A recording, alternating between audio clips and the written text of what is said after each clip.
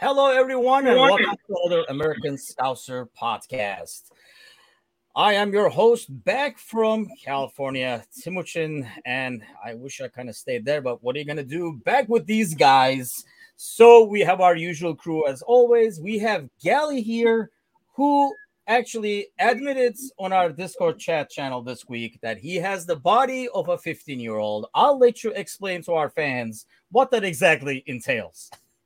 It entails the body of a 15-year-old, actually.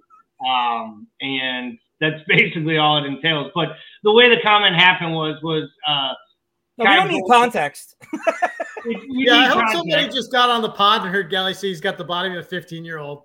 There has to come to his house. No context needed. We'll move on. Paul, all the fans need to know is you have a body of a 15-year-old, and we'll go from there. Listen, I don't have any bodies in the house except for mine. So I think we're safe to say that everything's good here. And you're not asking for anything crazy, Bickler. What are you asking for? I mean, like, I could take a slight raise, but I mean, nothing crazy. We're going to work on that. Boy says he got bodies. I don't know what that means. Like, are they buried in the yard somewhere? Or I don't know what that means, but we'll take his word for it and move on. Pod's off to a really dark start. I like this. It is a dark start. Only going to get darker because it's time for, you guessed it, trivia. Jeez. Come on, man. Did you guys miss me and the trivia section? I mean, especially coming from me. I know you guys did your, own lame trivia version, but the games got tougher again, people. This week's question, which you guys should have guessed and studied up for, I bet you Bickler did. We're taking on Arsenal. So with our friends from lfchistory.net, I pulled up some stats, and let me word this right so Bickler doesn't get confused. Who is our top scorer against Arsenal of all time? Of course, Bickler, we will start with you. Oh, God.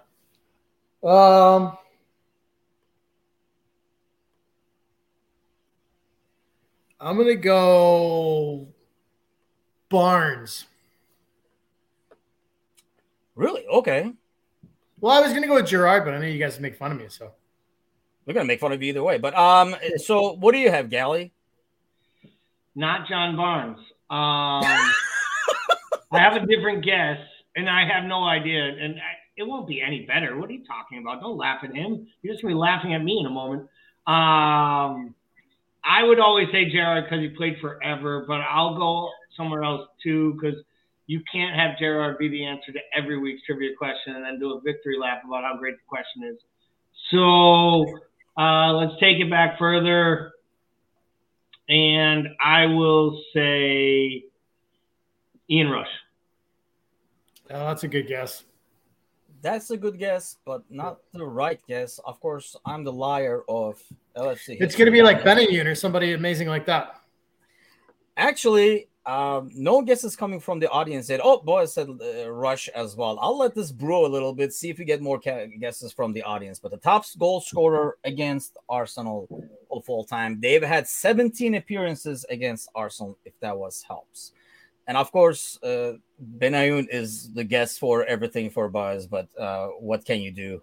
No, unfortunately, I will try to find the trivia. That would be a trivia question. Would be what can be a possible trivia question that Benayoun is the answer for? Cosgrove has it.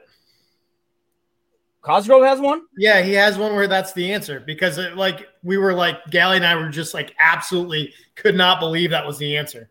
It's a good one. It's a good one. It was like I don't know if it was a specific match, a goal scorer, or no. It's like who has scored in Premier League competition, Champions League competition, and a cup final. It was something like that. Who scored in all three? We will not go there, but I'll let this brew a little bit as we talk about the weekend first. Now that we have started our Thursday podcast, it gives us a chance to kind of like talk about a bit more in detail about the weekend game and kind of like address maybe some of the other things that's going on in the Premier League as well. Arnaldo says Fowler. And man, that is a good guess, kids, but I will not reveal the answer yet. Okay. So let's go to the weekend. That is a good guess. Actually, yesterday. It feels like it was a long time ago. It was a long day when you get up for this game, but this was our starting 11 against Brentford. Gally, let's start with you. I mean, obviously, scoreline, probably, if you didn't watch the game and look at the scoreline, you would think it was a lot easier. And not that Brentford posed a lot of threat, but it definitely was not as easy as the scoreline suggests. What did you make of the game overall? And then we'll go back to the lineup. So the game overall, I thought that we were sloppy and wasteful at the beginning. We could see what type of a match it was going to be early on. I got frustrated where I didn't see them taking or creating opportunities early.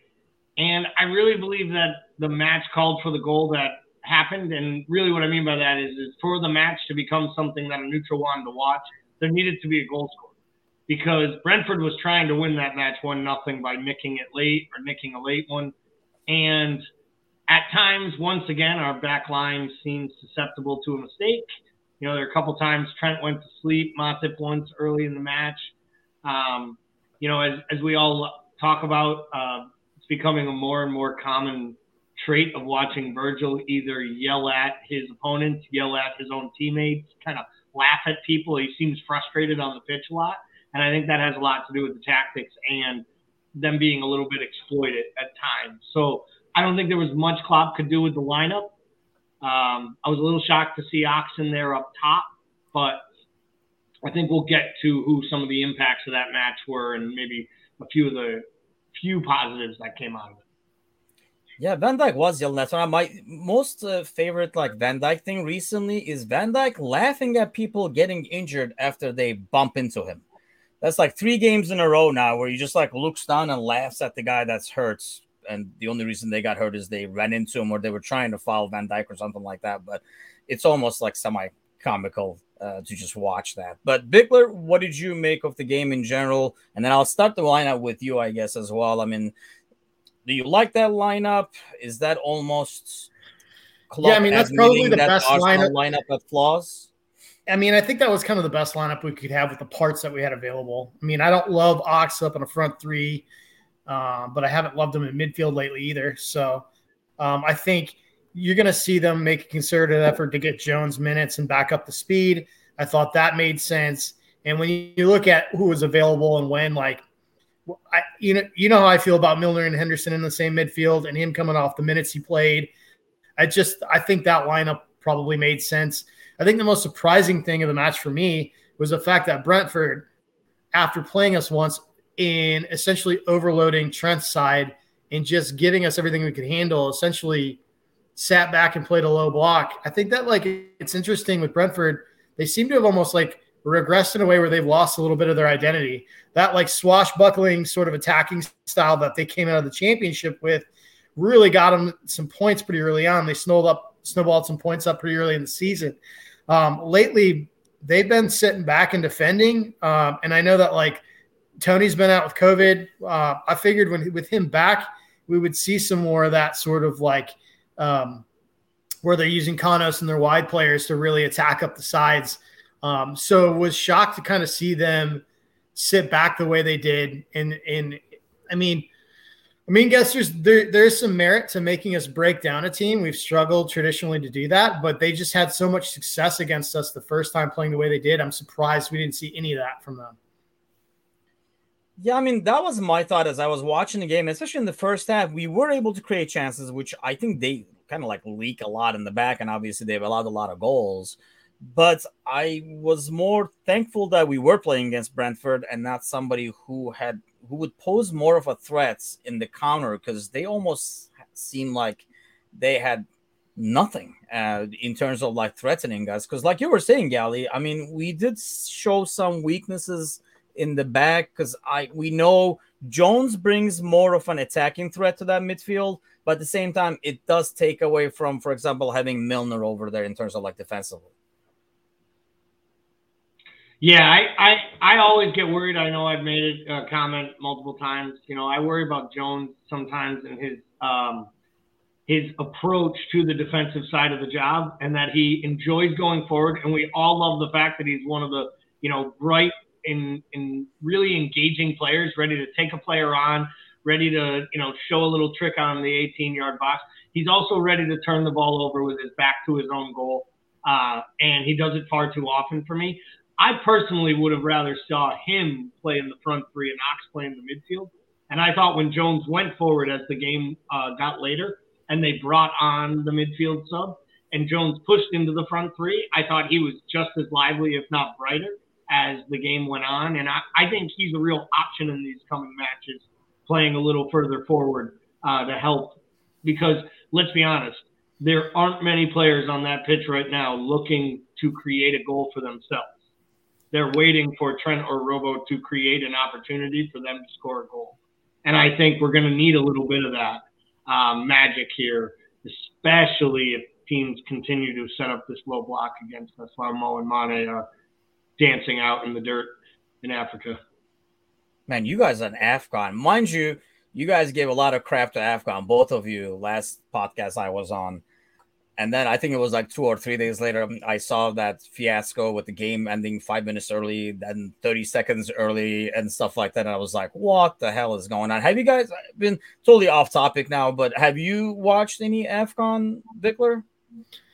No, I'm not. And you know how I am about international football. I watch the big ones. I struggle to keep up with like U.S. international stuff, like the Gold Cup, AFCON, even Euro. Like I got into a little bit, but like I struggle with the international football. I saw the first 9 games and there were 6 goals in the first 9 games. And I was like, all right.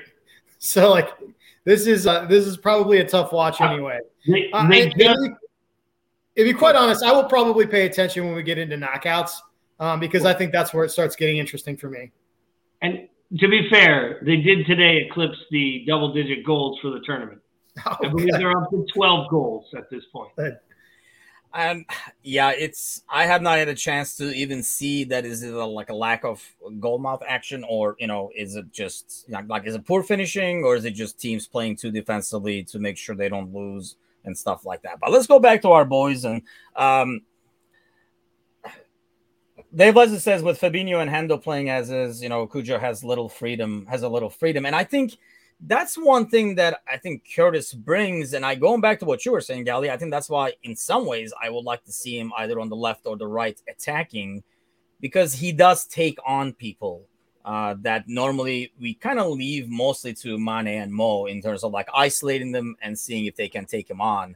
And I feel like out of everybody we had on that lineup, he was the only one kind of like willing to do that, where he would go at people and, like take him on one way or the other. And you might lose the ball. It's not like Mo and Mane get past people every single time, but you do need somebody to kind of like get attention. If they can take on one person, maybe pull another defender towards them to clear up some space. I think that's one thing we were missing against Arsenal, for example, in the cup game. When you have Milner there, it just, no offense to Milner, but now you have a midfield where nobody wants to take on anybody.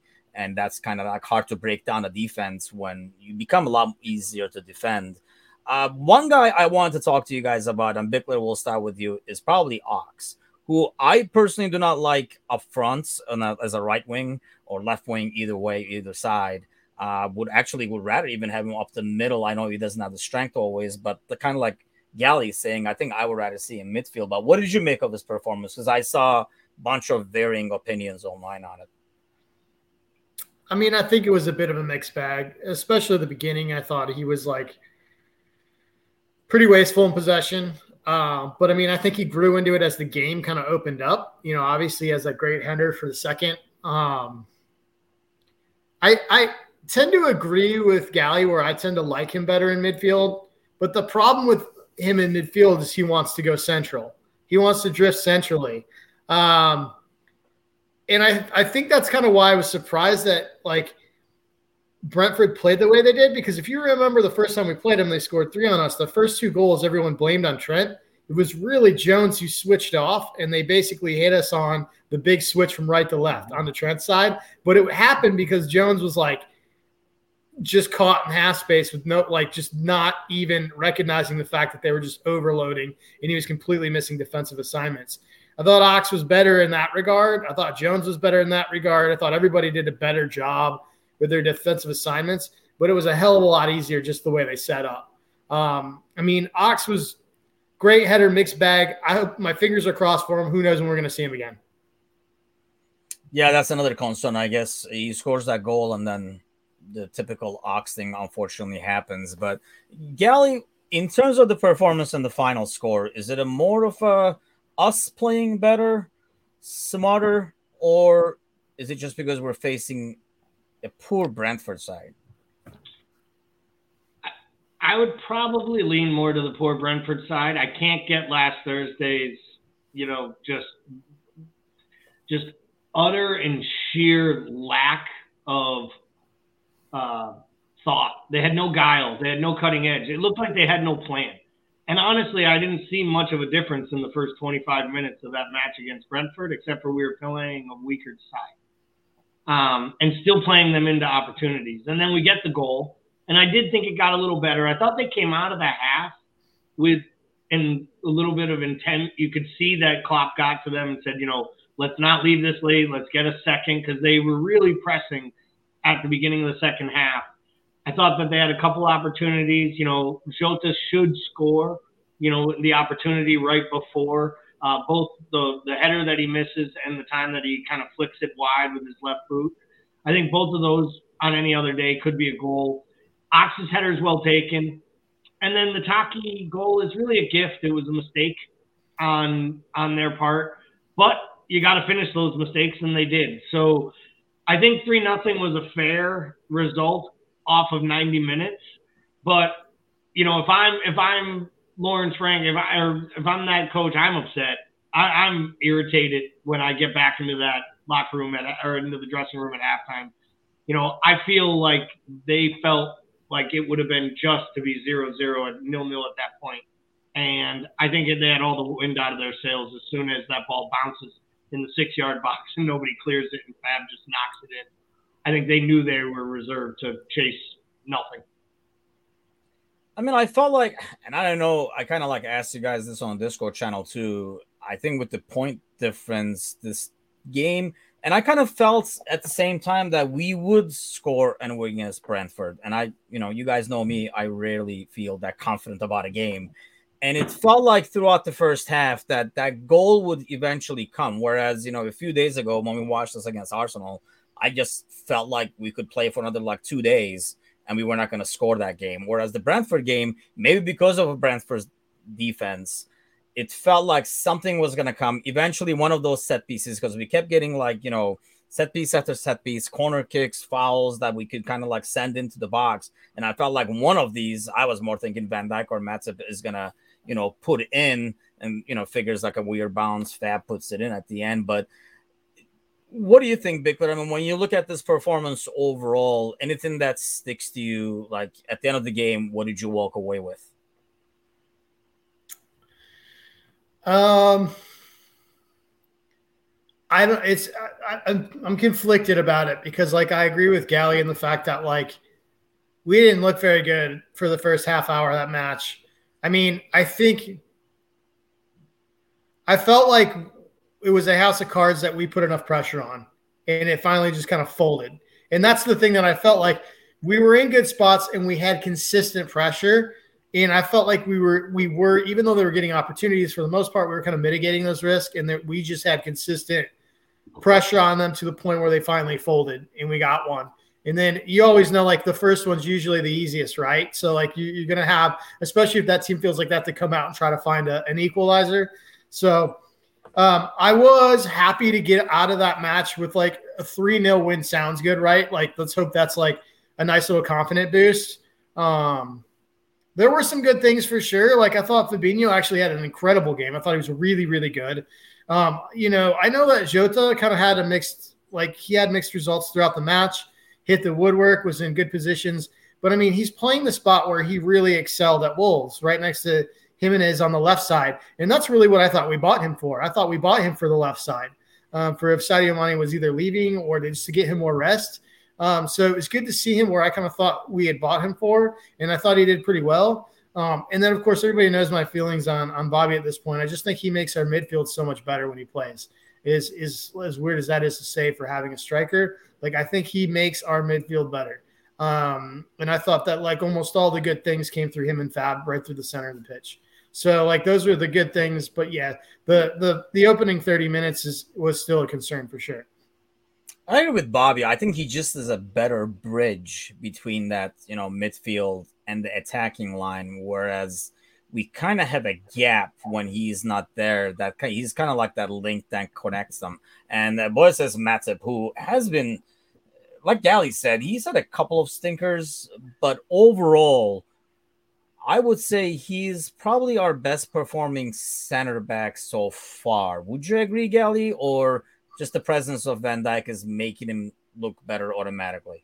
No, I don't even think it's a question at this point. I think in the Discord channel at one point when he had like an amazing play, he basically picked up Van Dijk. Van Dijk kind of got did. It was either the Embueno when he cut across and Matip basically took the ball off him, and not the time he got the shot away and hit the woodwork, but the other one. And I remember in the Discord channel, I was like, it's crazy to type our best defender just picked up the best defender in the world. But it's what he's done all year long. He's been covering for him on mistakes. He's basically been the one who has held the line, and many times he's the one who's pulling the center backs closer together. And I think that he's kind of feeling himself going forward. And I think that we see it every time he does it. One of these days he's going to put one top pin, and we're all going to, show up for the next podcast, hopefully with shirts on, but I don't think Paul will be wearing one. And it's basically what's going to happen, and we're all going to be excited for it. I'm pretty sure I saw that FIFA upped his offensive ratings recently, actually, due to his increased play. And they made a big deal about how Liverpool fans will rejoice about it. And then I laughed, and I was like any Liverpool fan is still playing with this iteration of the lineup. They've just gone ahead and put together their own little PSG team with all their little cards and stickers and things I don't understand that you FIFA players understand. So I hope his dribbling went from like a 54 to a 92, right? It should for a defender, really. Yeah. I know, by default, everybody plays Gomez when they play with Liverpool, just based on the pace factor. But I know, you don't do gaming, Gally, so we don't want to kind of go into a subject where you feel left out here. Well, that's basically what happens when we talk about fantasy with you, so it makes sense. Break out that 15-year-old body. That's not. You know what? On that note, let's take your 15-year-old body back to trivia. That's what you get. That'll teach you. Okay, back to trivia. Top scoring player against Arsenal was Robbie Fowler with 12 goals and 17 appearances against him. So here's a good one.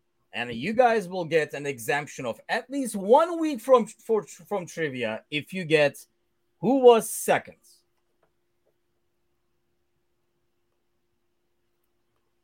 Because I thought this was pretty darn interesting. This exemption from trivia, people, this comes once in a lifetime. So jump on it.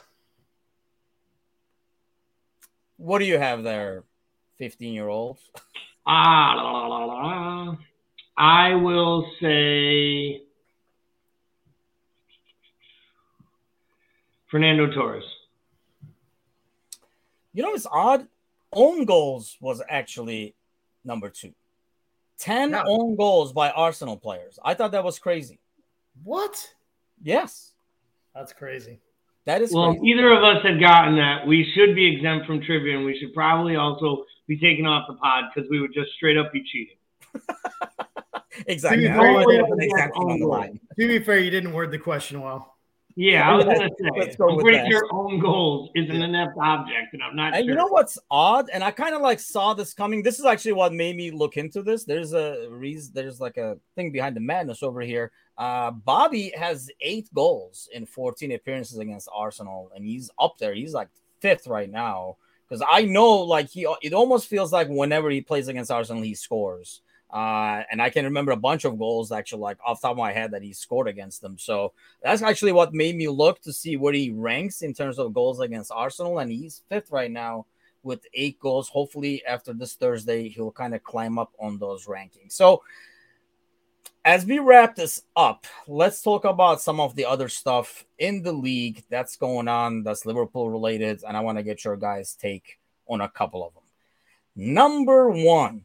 is guess who is back in the Premier League, and he's not playing for Liverpool. Bickler is already shaking his head because this has been the talk that has gotten under his skin for a long time, which is why I brought it up to make him even more aggravated. So, Bickler, here's the question, I guess. I think, there's a lot of takes on, like, could we have used them, blah, blah, blah. Before we even get to that, when I say Coutinho, where do you stand? Like, what is your feelings on Coutinho?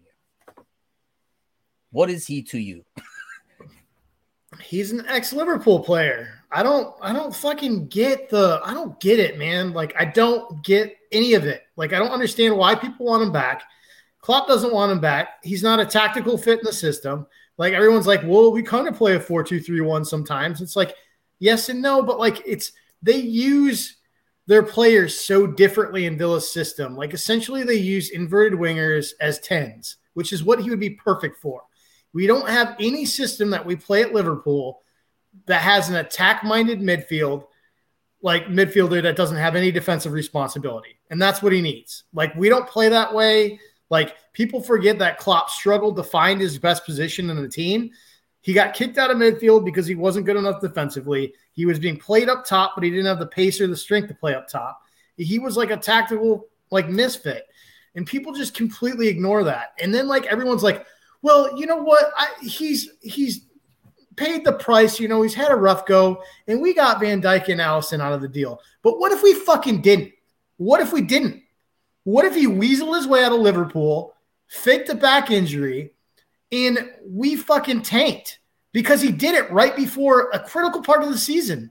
Yep. Like, everybody forgets the timing of it. He went all the way through training camp, and then right before kickoff, when the window was tight, barged his way out and basically demanded his way out.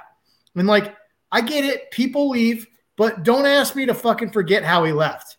And, like, I think this whole thing of, like, well, he funded this great Liverpool team. Like, all right, so who is that on, right? So are we going to, like, because we're going to fault FSG for not buying people, and then we're going to glaze over the fact that they bought these players off of Coutinho, right? We're going to make that a net spend issue. But then Klopp is the mastermind and the messiah. Like, you can't have it both ways. It gets into a bigger philosophical conversation that I have a huge problem with in the way people view ownership in the club. But, like, it just doesn't make sense to me. And I think that people are basically having a revisionist history and sugarcoating a player because it feels good, and I don't get it.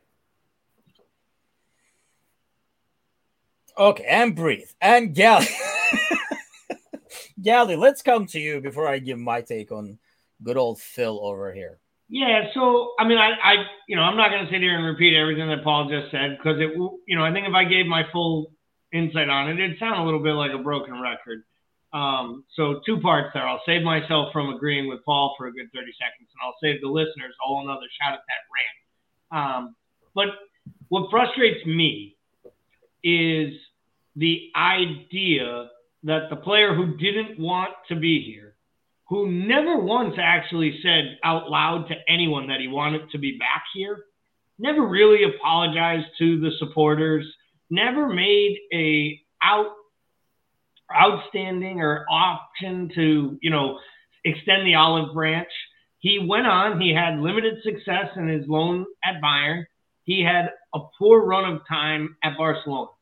Am I happy that he came on and got a goal and an assist to help take points off United and stick it to them a little bit? Sure, that was great. Is it great to have him and Stevie, working together again? And that's all fine and dandy. I just don't see how it affects our club because he was never coming back because the manager didn't want him. And for everybody who, clamors for the talent he has and that there's room for him in our team and there's room for his skills, there weren't room for his skills when he was part of the setup. The manager didn't know how to use him. All the quotes about, I told him if you stay, they'll build you a statue, and if you leave, you'll just be another guy. Like, he wasn't playing enough to get a statue built of him. And unless that statue was literally, to Paul's point, going to be him faking a back injury and handing in a written transfer request, I mean, he was willing to deposit his own money to get out. And the diehard fan wants me to think that that's some form of his loyalty to his own passions, which I'm all for. Follow your dreams, son. Follow them out the door and don't look back. We won't miss you. And for me, that's how sports work. I'll never forget the moments. I'll always remember him. He'll always have a soft spot in my heart. I still have the number 10 jersey, and I'm not going to throw it out because he left the club in the manner in which he did. But I'm also not going to ask for him to come back or think that if he did, he's somehow going to be some miraculous change. All Phil Coutinho coming back to Liverpool would do is hold back the progression of Harvey Elliott, Curtis Jones, and the next round of Liverpool great players who might want to spend their prime years here instead of somewhere else in Europe.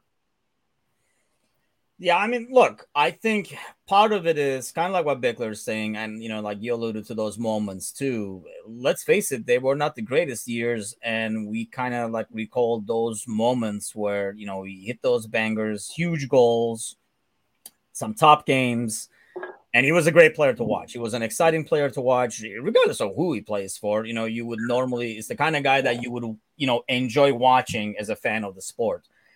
And I was a huge fan of his.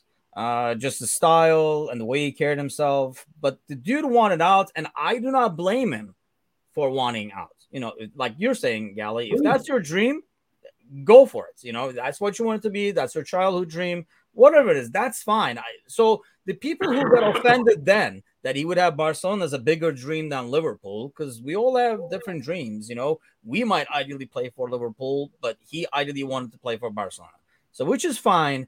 But the way he left, I think, is what's kind of like really irked me and made me not a fan of him in the long run. I did not watch him in Barcelona to hope that he would succeed, whereas I normally probably would have because I liked him as a player.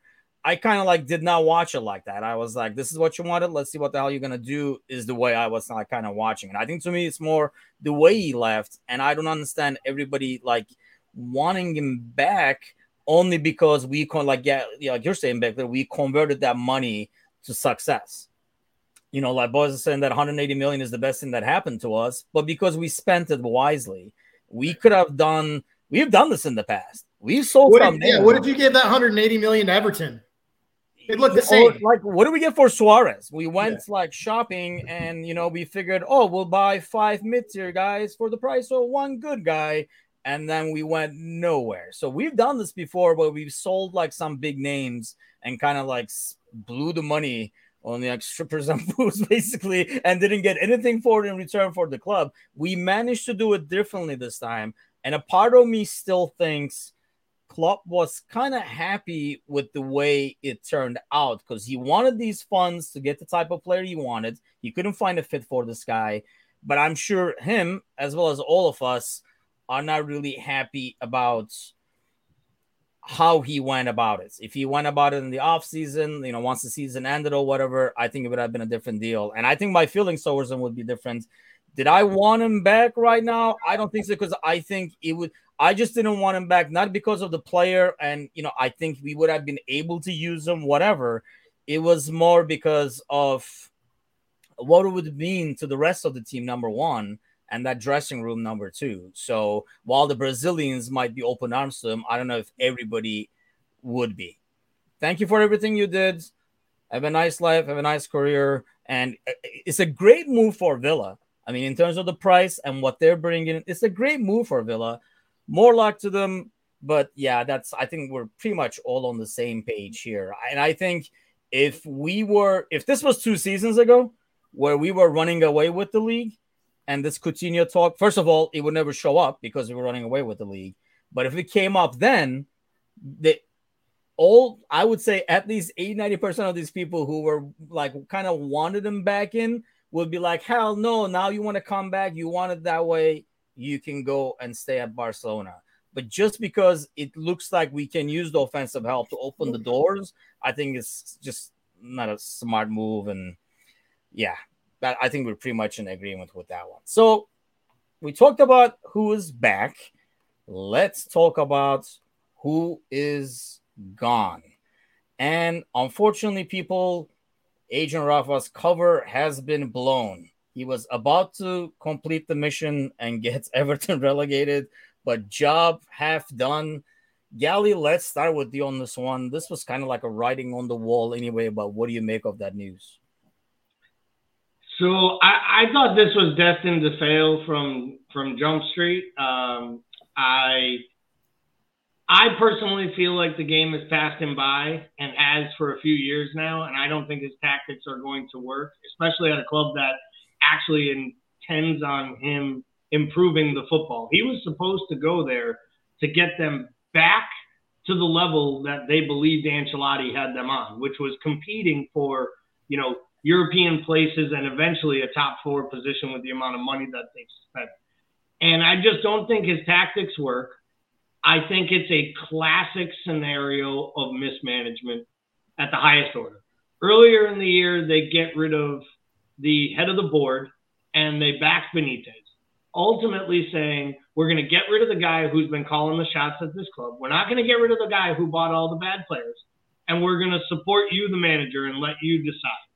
They let him buy 2 players and arguably sell their most talented international level player in Luka Dean. In 48 hours, you fire the manager who you allowed to win a public spat with your best player that you sold. It makes absolutely no sense whatsoever, and it just reeks of poor management, and I'm all for it. Yeah, I am all for it. I think if this happened, for example, after we beat them, it would almost be a more natural progression of things. And, hey, it's not working out. And almost I thought it was a better, in terms of timing, that would give the new manager more time to get ready for the January window and things like that. But they decided to kind of keep going, like your Gally saying, kind of almost like semi-backed them up. And they were like, maybe not and stuff like that. Is it just... Let's talk about Benitez first. Do you agree that the game has passed Benitez, or the squad is built so jacked up that he had no chance anyway? I don't know if the game has passed him. I think there's a caveat here. Like, I don't know if tactically the game's passed him. I think that his personality is a personality that no longer works in football for the most part, especially at that level with that kind of money involved. I think Benitez has a tendency to try to bully people in the dressing room and try to rule a little bit by fear. And I just think that, man, you've got, I don't know that he carries the clout that he used to carry. And I think Everton got caught in a situation, to use a poker term, where they were pot committed.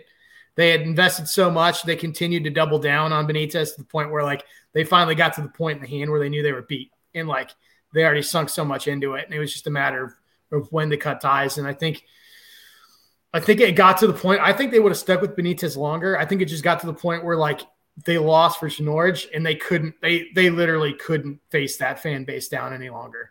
And so I think that's what happened. I'm not the biggest fan of Benitez style anyway, both tactically and personally. I will never forget sort of when the Liverpool side sort of dissolved, the way that that kind of went down with a number of players, including Alonso. So, I mean, that's just my personal feelings on him. I'm one of those, I'm kind of with Gally. When they hired him, I was just we'll wait and see, but I couldn't see that going anywhere good.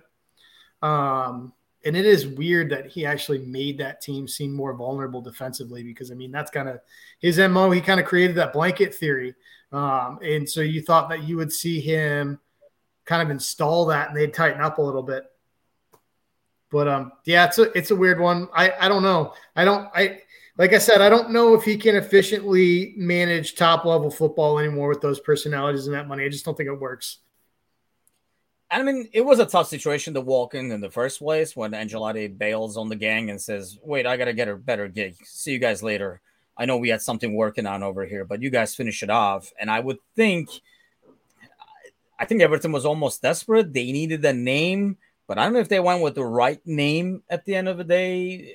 Especially with his ties to Liverpool and stuff like that. And yeah, it was kind of like a disaster to start with. And honestly, they've been in horrible form. They've definitely been in relegation form. And I know, like right now, obviously they have like 2 games in hand and they're in that window. And I do not think they will get relegated, even though as funny as that will be to watch moving down the line. But this kind of like brings me to where we are at the bottom of the table. I think the top, we're all kind of in semi agreements on where, unless City kind of like goes through one of our January spells, they're going to be hard to catch. But the bottom of the league seems to be a bit more interesting. So, Gally, let's start with you. You look at this bottom of the league right now for relegation. Who are your 3 candidates to go down? I'm not positive Burnley's ever going to play another match again. So I have to think they may go down. At the beginning, Burnley had every match postponed. And in classic Sean Dyche fashion, he was like, we wanted to play every single match. It's those other people that are canceling these games. We want to play. And now he has like 4 literal players that can play. And he's begging the Premier League to cancel each of these games. And I don't know when they'll make them up. I still struggle because as bad as Newcastle is, as much as they concede, and as poor as they look every time it looks like they're going to get 3 points and then they give up a late goal, I still watch these teams every weekend, and I just do not believe that Norwich or Watford are Premier League teams. And I think when 38 games are played, I expect those teams to be in 19th and 20th place. So at the end of that, I feel like it comes down to 1 out of 5 between probably Burnley, Newcastle, Leeds, Brentford. And just for the fun of it, let's throw Everton in there until they prove us wrong. But I do think it's one of those 5 teams fighting for that last spot. I genuinely think Newcastle will find a way to scrape together enough points, even if they're draws, to scratch and claw their way above the relegation zone. I just don't know how Norwich or Watford get enough points to stay up. Boy says, what happens to the Newcastle project if they get relegated? I know the answer to that. The prince shows up with some chainsaws and chops up the entire team and they move on. But that's what probably like my dream trio to go on would probably be like, just for comedy purposes, Everton thrown in that mist, but Newcastle and Burnley, because you guys know how much I hate Burnley. But I agree. I think Burnley will find a way to get out of there just because of the way they play. They'll scrap a point here and there, like some draws and stuff like that, just because of the way they play defensively.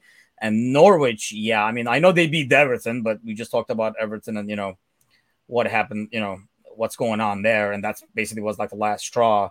Watford does look weak, but I almost feel like they have some pieces that can kind of like get them some goals and stuff like that and keep them on.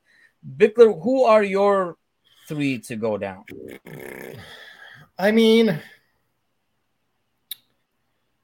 that bottom 3 that's there is oh man, those are some bad teams. I kind of agree with Gally. I feel like Newcastle is going to find a way out of this thing. I mean, because the thing is like I know Watford's got Dennis and King, right? And those guys can score goals too. I just think Newcastle, top to bottom, has got more talent between Longstaff, John Joe, and ASM in that front line. I feel like there's more there. I think there's more there to build on. I think they're a little bit better. And they've got everybody's favorite relegation striker, Chris Wood, now. So, I mean, they could get out of there. And for Burnley, that's good because that's another international gone. So if Burnley's makeup games are during the World Cup, they'll be fine. I think, if I had to look at this and pick, right, for me, it's probably Burnley, Norwich, and I probably agree. I think Watford probably, just because I don't think that, especially if they get injuries to their strikers, they're dead in the water, man. Like, they're just not good enough defensively, even though they're playing a little bit better now. I know Norwich has got a lot of players coming back right now that they've sorely missed. So we'll see what happens. I just don't think they have enough. And if we were to have this conversation 2 or 3 weeks ago, I would have thrown Leeds in there because they've scraped together a couple wins now, but like, man, they've looked bad this season. So I think Leeds is kind of my dark horse to keep an eye on there.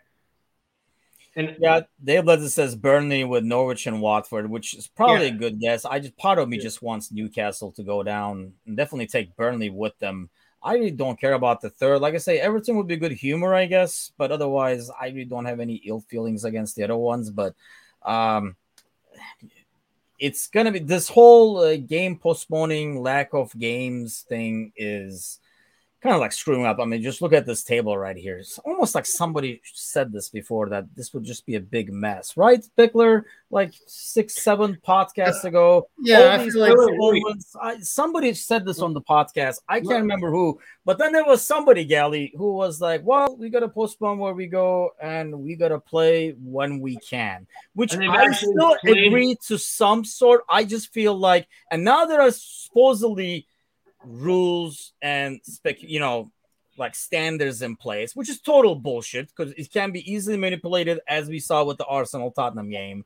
So it should have been either, like a great mind once said, either everybody freaking plays or nobody freaking plays. Have you changed your mind on this? Or no, because I actually stood true. I was the one saying they should play every single match and use under 23s.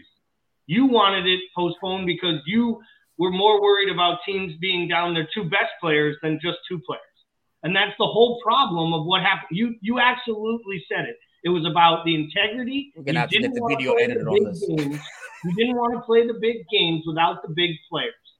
Those were exact words when we talked about canceling specific matches. And they couldn't have stopped. If they'd stopped those matches, are we any better off? It was a month ago, by the way, when you wanted to call a 2-week timeout. Are we any better off today? In England, they will tell you they are worse. The numbers are worse today than they were a month ago. So the stopping of those matches wasn't going to stop COVID from spreading. And these guys aren't getting COVID at the practice facility from each other. They're getting COVID at home when their kids come home from daycare, or their kids go to play dates, or they have holiday parties, just like all of us regular people. So my point to the Premier League's part was, I didn't think these games should be canceled. I hate it when they started canceling games willy-nilly. I understood some had to be canceled for health and safety purposes, but take a look at what happened in the Bundesliga this weekend.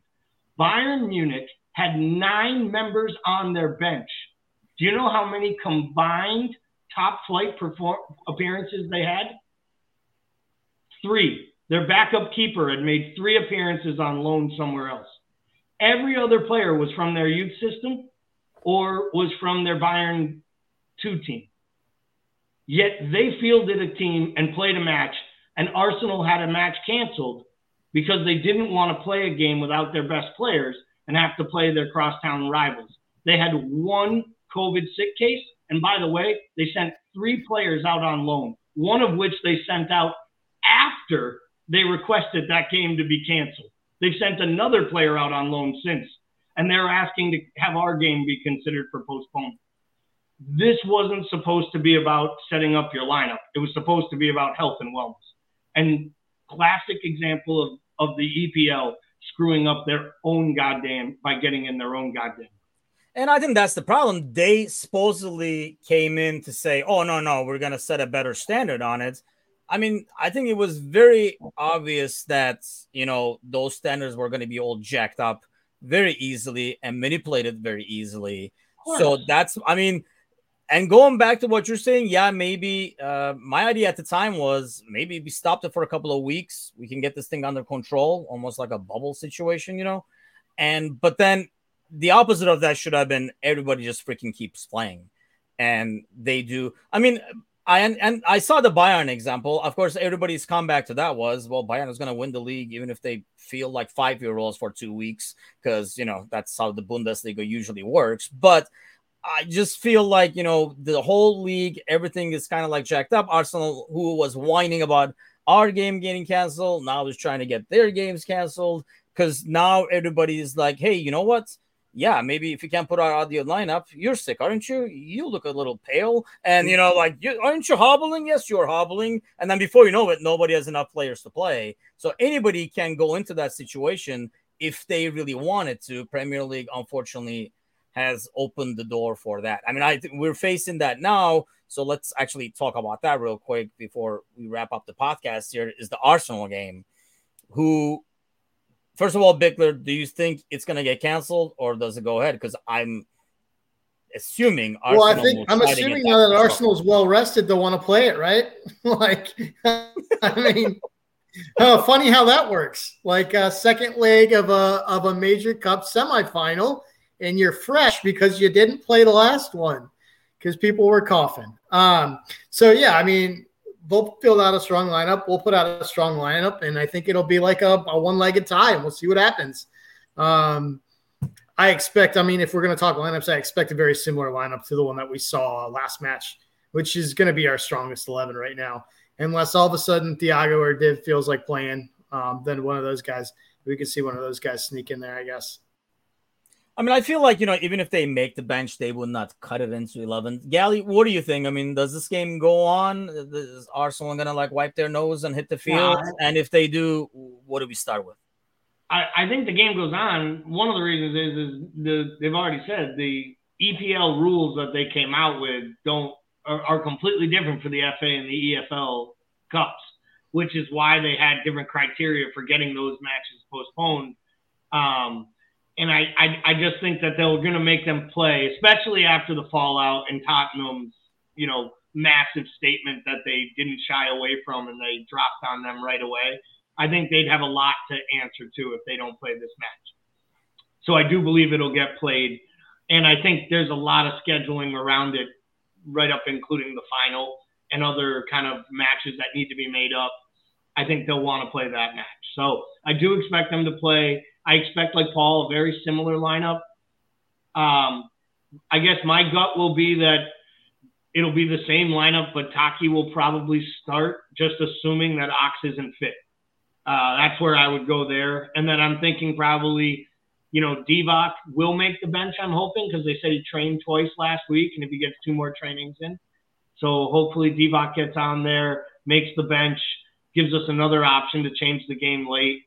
And he'll probably come in and score a stoppage time winner. And, he'll get one more section of the statue built, and then he'll walk off the pitch. Some kid will ask him for his jersey, and someone will have to remind him that he played a game. To be honest, I feel like if he was there the first game, he would have changed the game. We're kind of missing.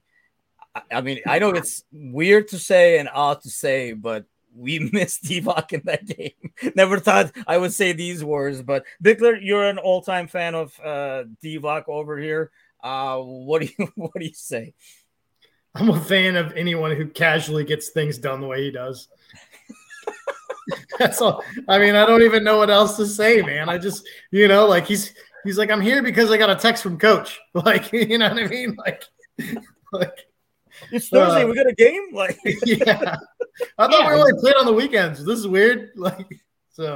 And I think Gally's right. I think if he's available and he gets those other 2 training sessions in, somebody drives him to practice, he'll get those 2 in, and then we'll be good. Oh man, Divock he fucking cracks me up, man. I can't with him. There'll be a day when he's gone, and we're all like, man, what we had. And it wasn't even about the play. And we've all said it, right? He's got a highlight reel of memories that we'll all have, and we'll all have a different Divock moment, right? But at the end of the day, the craziest Divock moments will be like the one where there was that time Klopp told him to go get ready, and he literally had an Arsene Wenger fight with his warm-up top.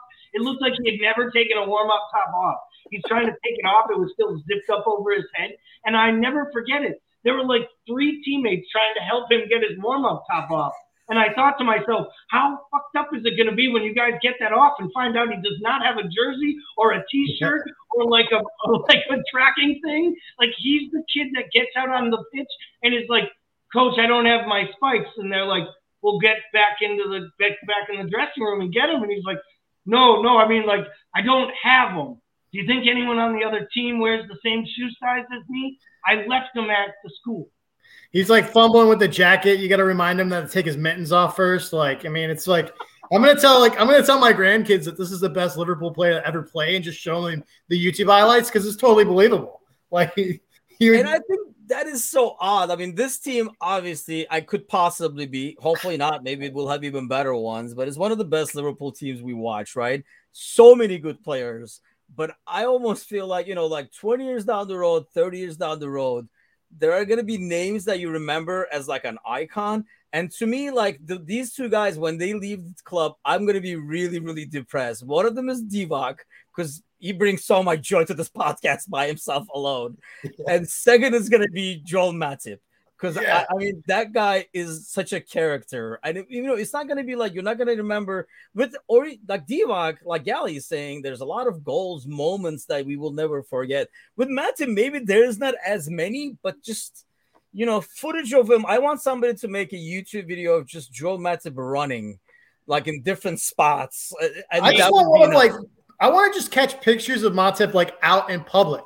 Because he's like wearing shorts that are like a little bit too short with like an old Grateful Dead t-shirt on and like Birkenstocks with socks on, like weird shit. Like, that he's just, oh dude, he's probably out there like trying to geocache. Like it's got to be amazing. He's a foot taller than everyone in every single crowd. You have to imagine he doesn't even mean to, and he just photobombs people with that crazy giraffe-like neck and look. And like, that's what I'd want. I'd like a highlight reel of awesome Liverpool moments and bloopers over the last like 2-3 seasons. And like, I want you to show me the scene of the great, 8 passes and Mo makes the header, against City on the amazing Robo cross right on the fly. And then I want it to like zoom out to one of them crazy ass Matip like eyes and looks he gives, or like almost getting his response to everything. Because anytime they pick on him or they make fun of him, it always appears as if he is just literally like ready for the facial expression. Like, he is one of those like, body comedians. It's all about the physical humor with Joel Matip. His facial expressions, his looks, his eye rolls.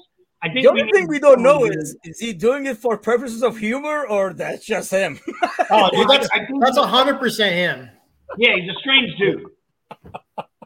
Like, I'm sure that like that another fun fact thing, I'm sure that's born out of like some bullshit where he's on the back of the bus reading shit out, and Robbo's like, shut up, like throwing stuff at him. Like, that's born out of something that's real on that team. And that's what I love about, like, we talk about how much we love this team. And I think that is one of the benefits of being such a small, tight-knit team over time, is that there are these big personalities, but you can tell it's easy for them to pull in one direction very hard because they are essentially a family in a very weird way. And behind the scenes, Lucas is a good example of this. The wives are very much a part of this. Like Lucas's wife, Bobby's wife right now, like Fab's wife, they're all very much a part of like pulling this team and these families together when you come into the club. And you can really see that with this group. There's so many of these amazing personalities that, on the surface level, watching football and watching teams, you don't see that unless you really follow a club, right? But it's very easy to see why this thing works here and doesn't work 15 feet across over in Stanley Park, because I got to believe there isn't that over there. I think that's a really good point, actually. We not only like know these players very well and the personalities, but we also know like how these personalities interact with each other too, like on the field, off the field. You know what I mean? Like Van Dijk and Gomez and like the Brazilians and, like the Trent and Robo and stuff. Like, we know how these guys interact with each other. I mean, even Divock, I remember like there was like a trivia thing. They were asking a bunch of players like who will be the one to forget or who will be the one to like late to show up, and like no brain, like no pause. Everybody was like Divock. Like, it's just like, so, I mean, it's like that dynamic that, these guys are, I mean, you're right. I think being a team. And when I go back to when I was talking about earlier about Coutinho, that was one of the biggest reasons that I would be opposed to it, even as a low salary, blah, blah, blah, coming back in, because I really think it changes that dynamic. And that's what makes this team a team. And I think that's a great example. Bickler gave 2 great points with Bickler back to back. Retiring. And that's one of the things, though, we didn't touch on it earlier, but when we talked about the Brentford game, I think you saw a little bit of that, to Bickler's point, the team and the mentality of how they pick each other up and how much they care about individuals and that they know what's going on because they actually talk about it and it's an emotional bond. Let's be honest. That game was dead to rights at 2-0 in the 83rd minute. Bobby had all the right in the world to try to take that ball around the keeper, even though he was in front of him. He could have tried to backheel it. He could have tried to flick it over him. He could have done anything, and if they don't score, no one says boo. He wears number 9 on his back, and you have the ball inside the 6-yard box. But he didn't, because he knew who was next to him, and he knew that kid needed that goal. He probably knew it was his birthday, and he knew that that was the most important part.